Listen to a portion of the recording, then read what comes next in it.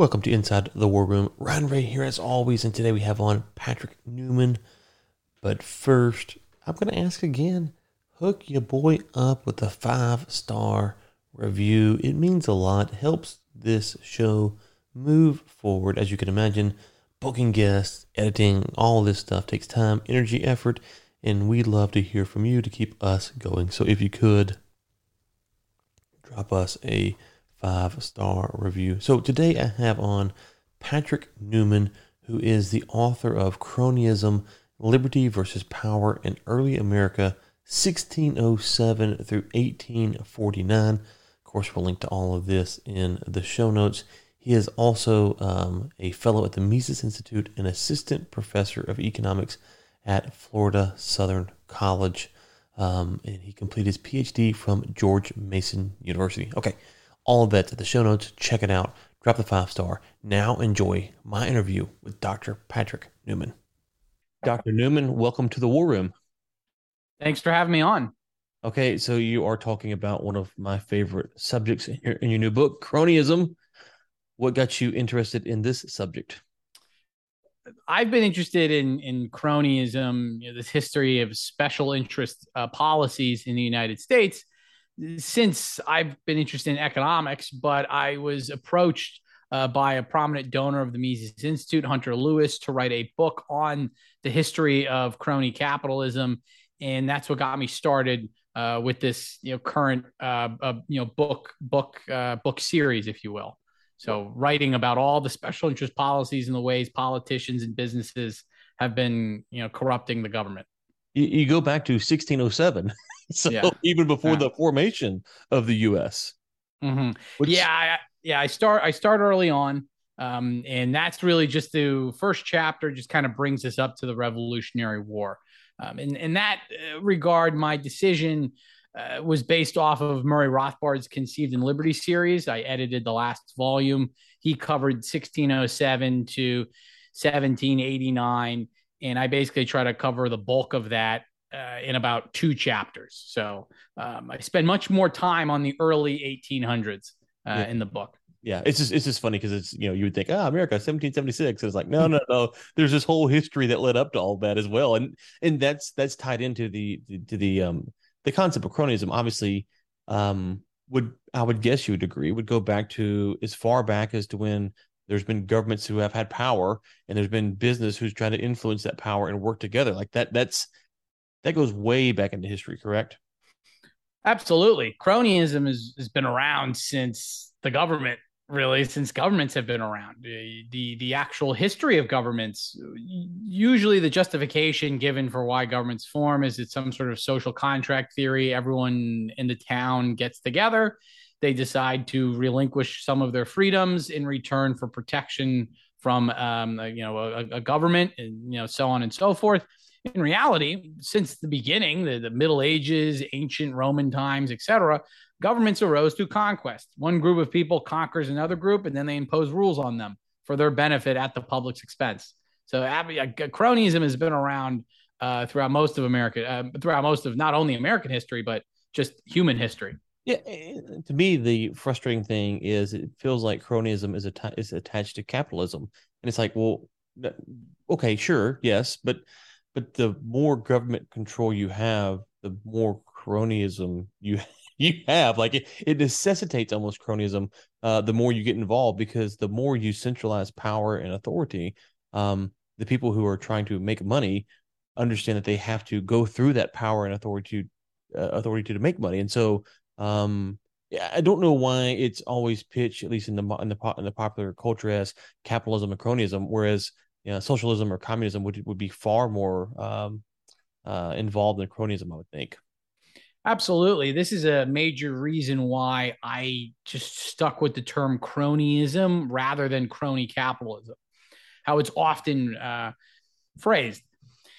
And when I was doing research on this and just working through my other, research on cronyism, et cetera, really initially crony capitalism, I said, well, one, when we call it crony capitalism, it's sort of an indictment of capitalism. We're making it seem as if it's part and parcel, or it's a type of capitalism, when in reality, it's different than capitalism. The free market, aka how I would define capitalism, it doesn't have any sort of cronyism, right?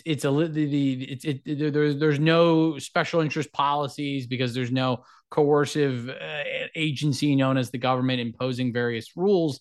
It's only when you introduce the government, when you introduce an agency that has a monopoly on violence, right? A monopoly on the use of force, do you get policies that benefit one group at the expense of another?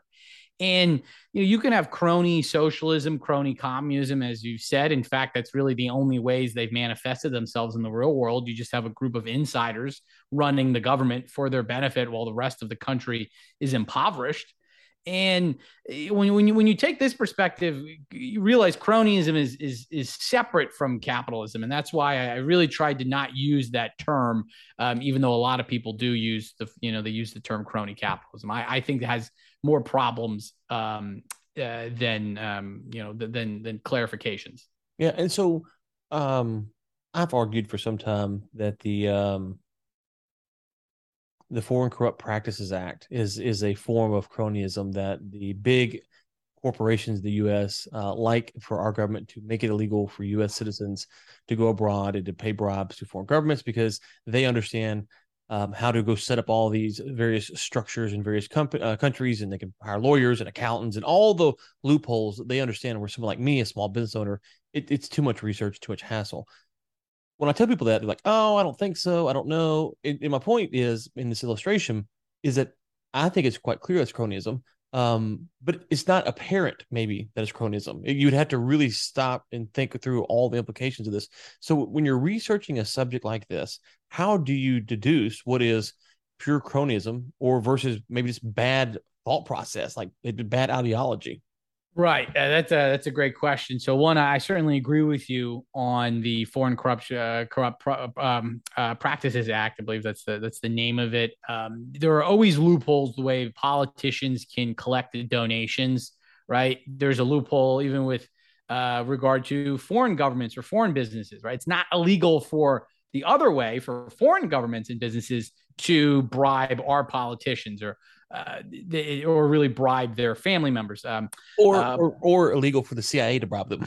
Yeah, exactly. There's a great book by several great books by an economist, really a journalist, a writer, Peter Schweizer, who's written about this secret empires. Showing how even though we have these laws saying, oh, you can't directly bribe a politician, there's loopholes. You can't bribe the politician or their wife or their spouse, but what about their son? What about their best friend? They build, that's how this corruption really occurs. And when you're trying to show something's crony, whether or not in the past or in the present, you have to do a lot of research. And in particular, you have to do a lot of historical research. And by that, I mean, you have to look at motivations.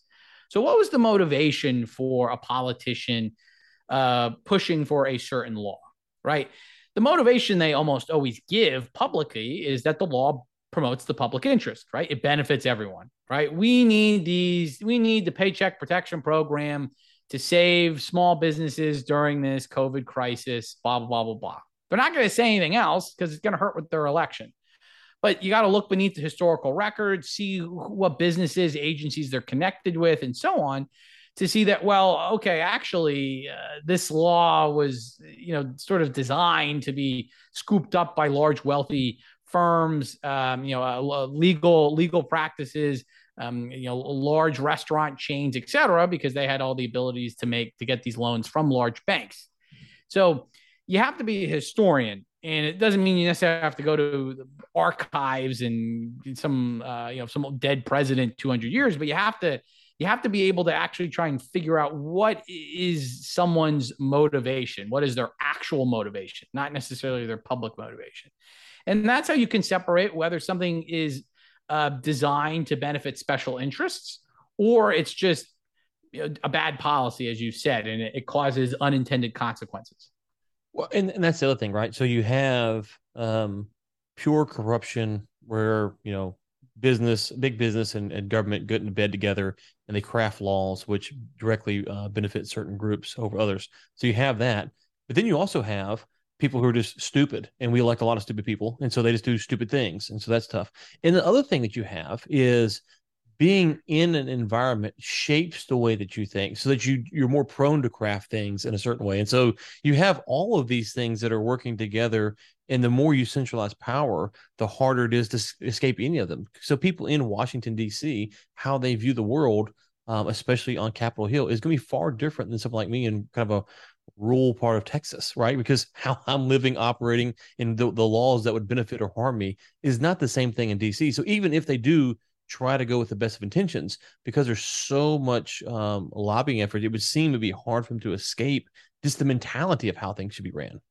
Oh, absolutely. Your average voter, your average small business owner, your average consumer, there's an economic concept known as rational ignorance that describes most people very well. It doesn't make sense to be informed. It doesn't pay, right? You have to take a lot of time and money to learn about the intricacies of a law.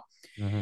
And on average, your vote isn't going to make that much of a difference. So it's a low benefit to being informed, but it's an extremely high cost to being informed. On the other hand, for politicians and for lobbyists and other organizations looking to get favors, it's the reverse, right? You will spend the time and money hiring someone to just search through various laws, find loopholes, etc., because then you do benefit.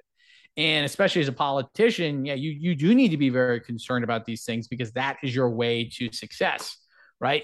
It's pushing for laws that will benefit people who are donating to you. And yeah, politicians do have, some of them have these public interested motives, or they like to imagine themselves like that. That's how they sleep at night, so to speak.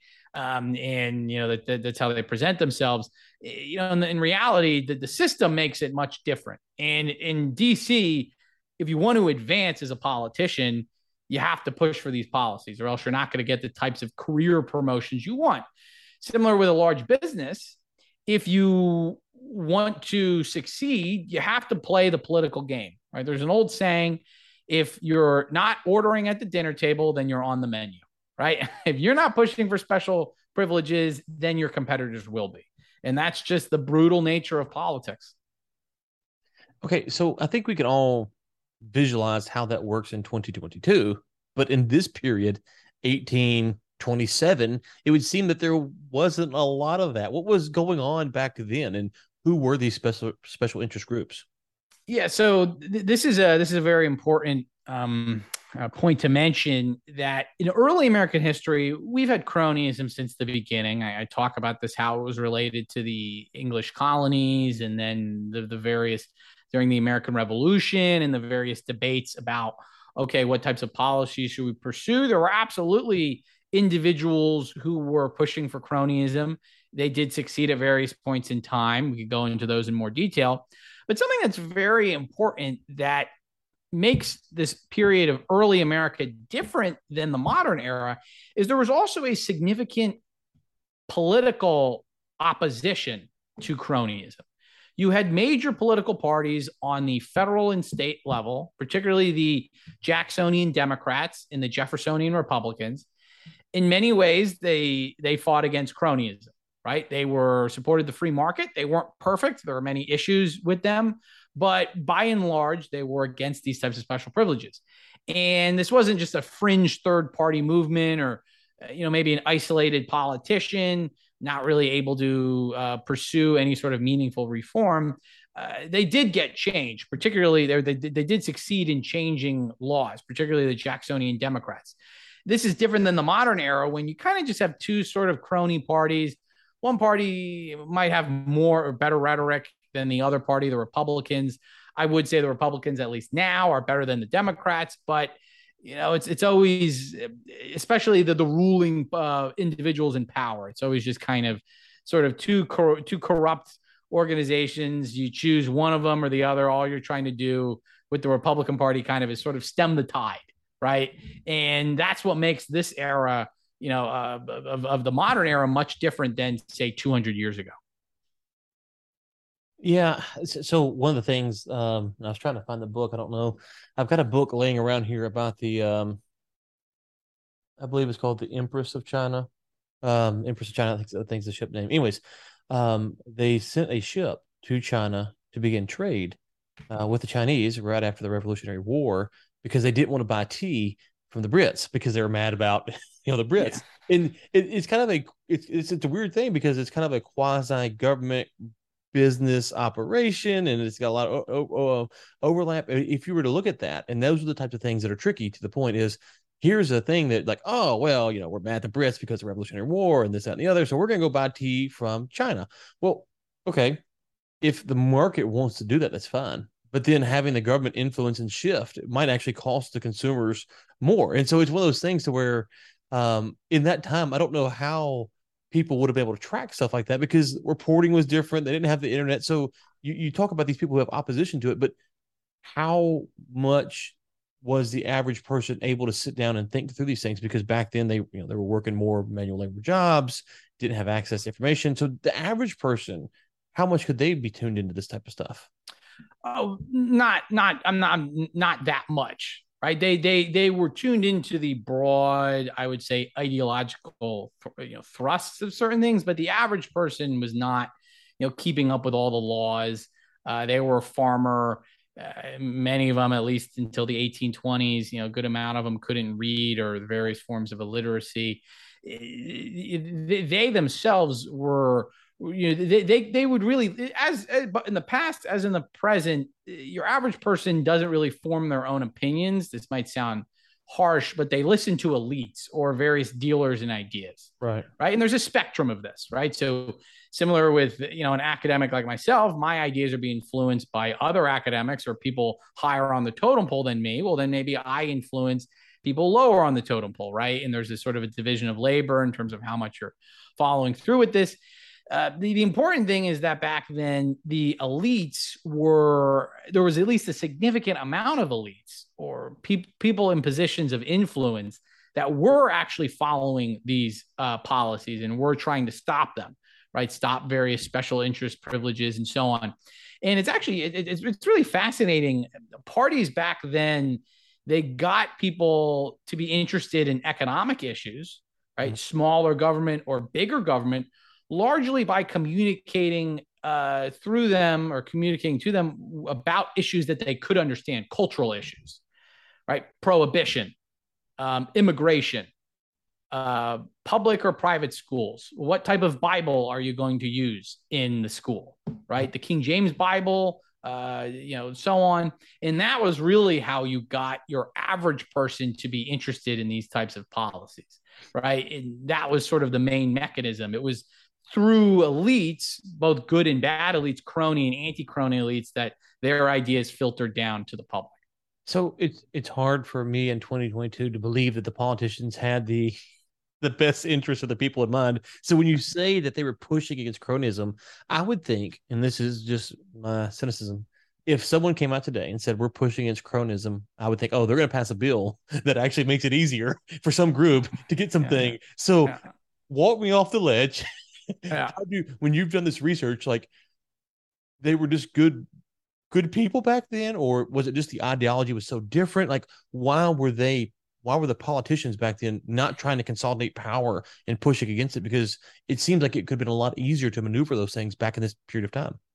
Yeah, so you certainly did have politicians doing that, but you also had other politicians that were not, and these politicians were one motivated by ideology, right? Ideology, the spirit of liberty.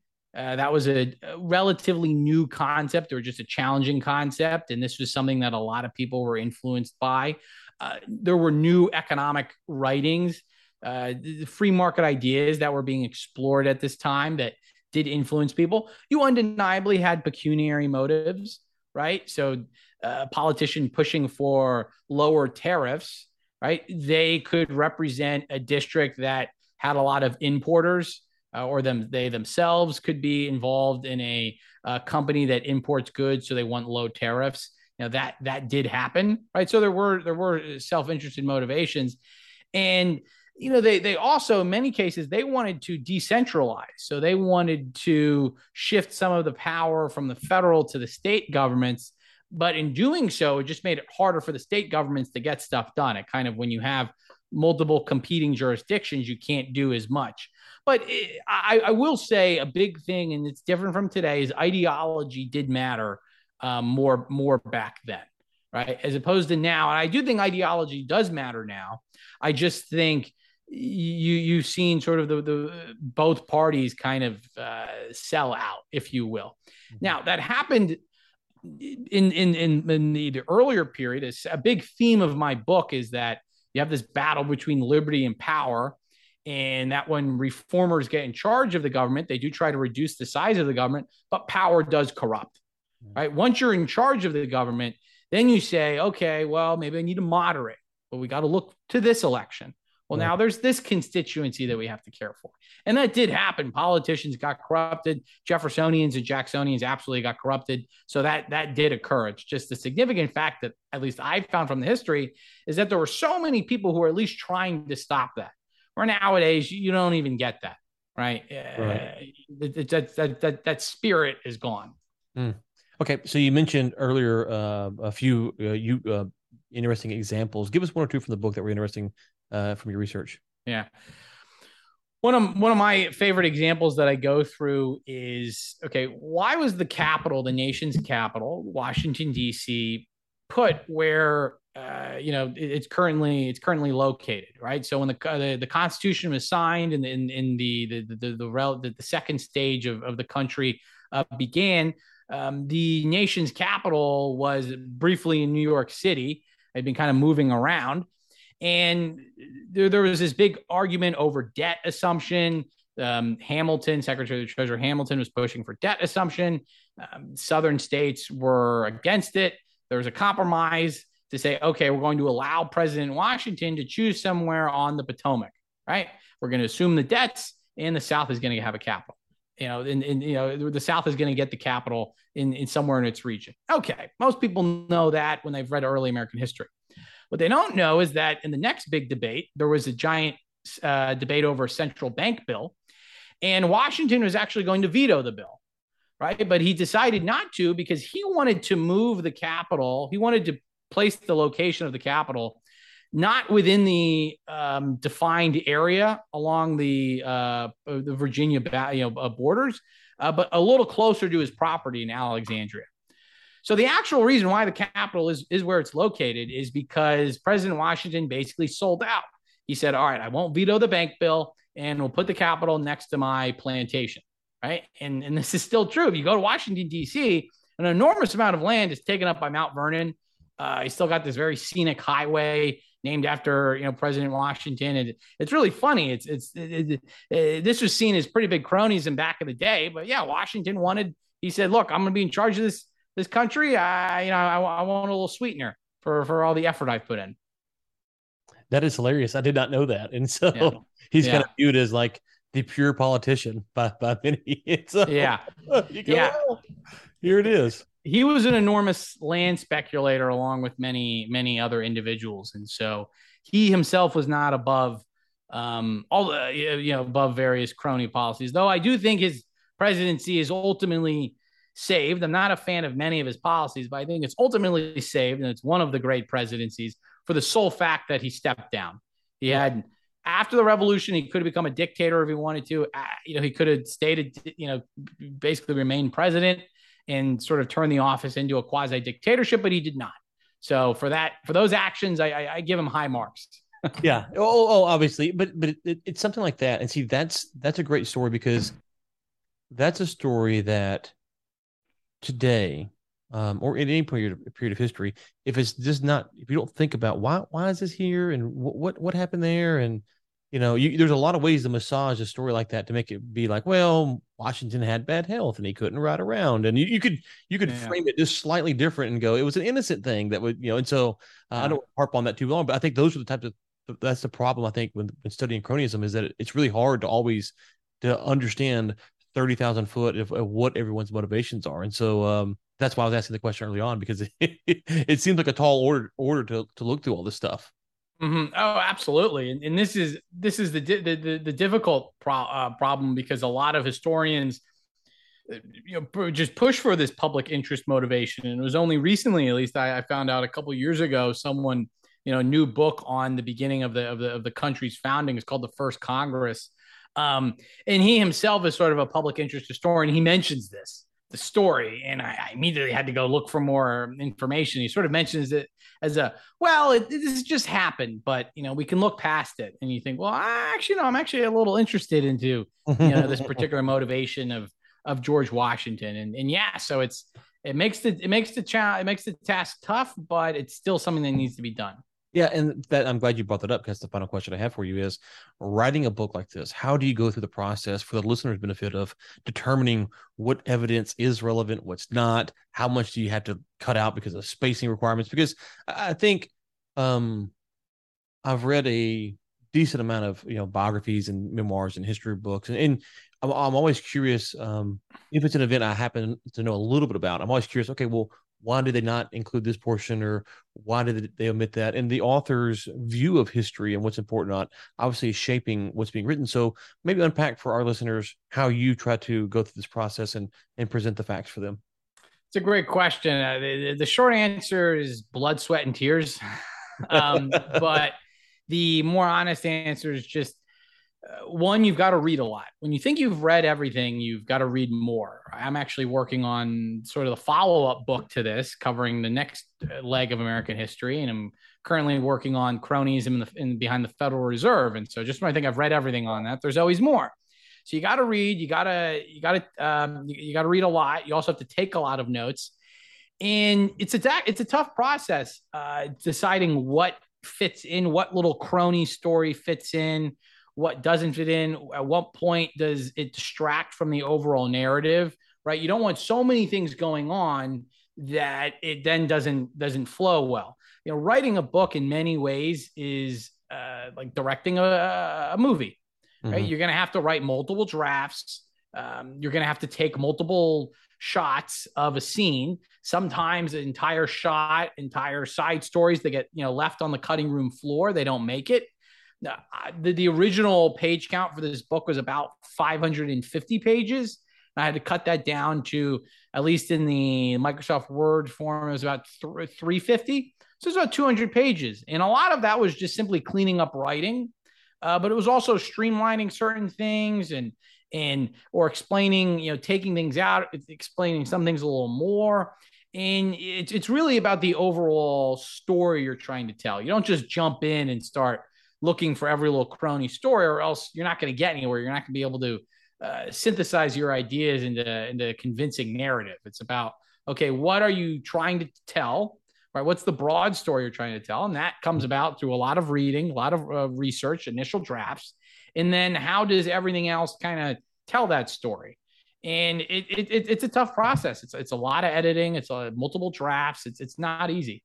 And I think I'll leave the listeners with this, is that's one of the things that, being in the world that we're in, we have the advantage that we can't go to read everything that you've read, of course, but we can go read some of these stories and these anecdotes, and you can build up a decent library of your own stuff, as you will, by just reading these snippets, because a lot of the things I imagine you're reading is letters between people, official documents. It's all there for us to read. Now, putting together the full arc and the full narrative is probably beyond our scope, but we do have the benefit of that. And so it's good to hear you talk about that, because I think too many people go, oh, I can never understand all of this. But what I love about books like these is getting them, reading them, and then reading the footnotes, and then going and reading some of those other stories that were left out, or more in depth.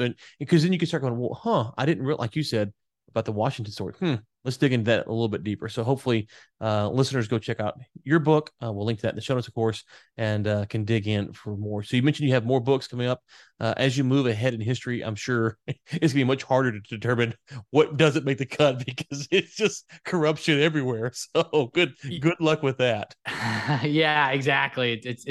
It'll be tough. And someone mentioned on Twitter, when you get to the modern era, you're going to have to write about Nancy Pelosi and cronyism. And I said that, that itself might be a multi-book series. That'd be your magnum opus. Okay. Yeah. Okay. Yeah, where do you want to point people to? Twitter, the book, where else? Twitter. So you can find the book Cronyism: Liberty versus Power in Early America on Amazon. Right. It's easy to find. There are audiobooks. There's an ebook. So there's many ways to access it. There's also a podcast, not a podcast, or really podcast series, about 10 episodes or so on the book, the Liberty versus Power podcast, published by the Mises Institute, hosted by myself and Phil Bishop. If you're interested in more of my ideas, general economic forecasting, modern day cronyism, or just anything related to that, you can follow me at Dr. Patrick Newman on Twitter, Instagram, and all that stuff. Okay, great. And we'll link to all that at the show notes at RyanRaySenior.com. Okay, Dr. Newman, thank you so much for your time today. We really enjoyed it. Thank you so much for having me on. Okay, there you go. Dr. Patrick Newman, cronyism, capitalism. I think it is a little bit of a misnomer how we talk about it. Curious your thoughts in the show notes, not the show notes, the newsletter, RyanRaySenior.com/newsletter, and we'll talk real soon.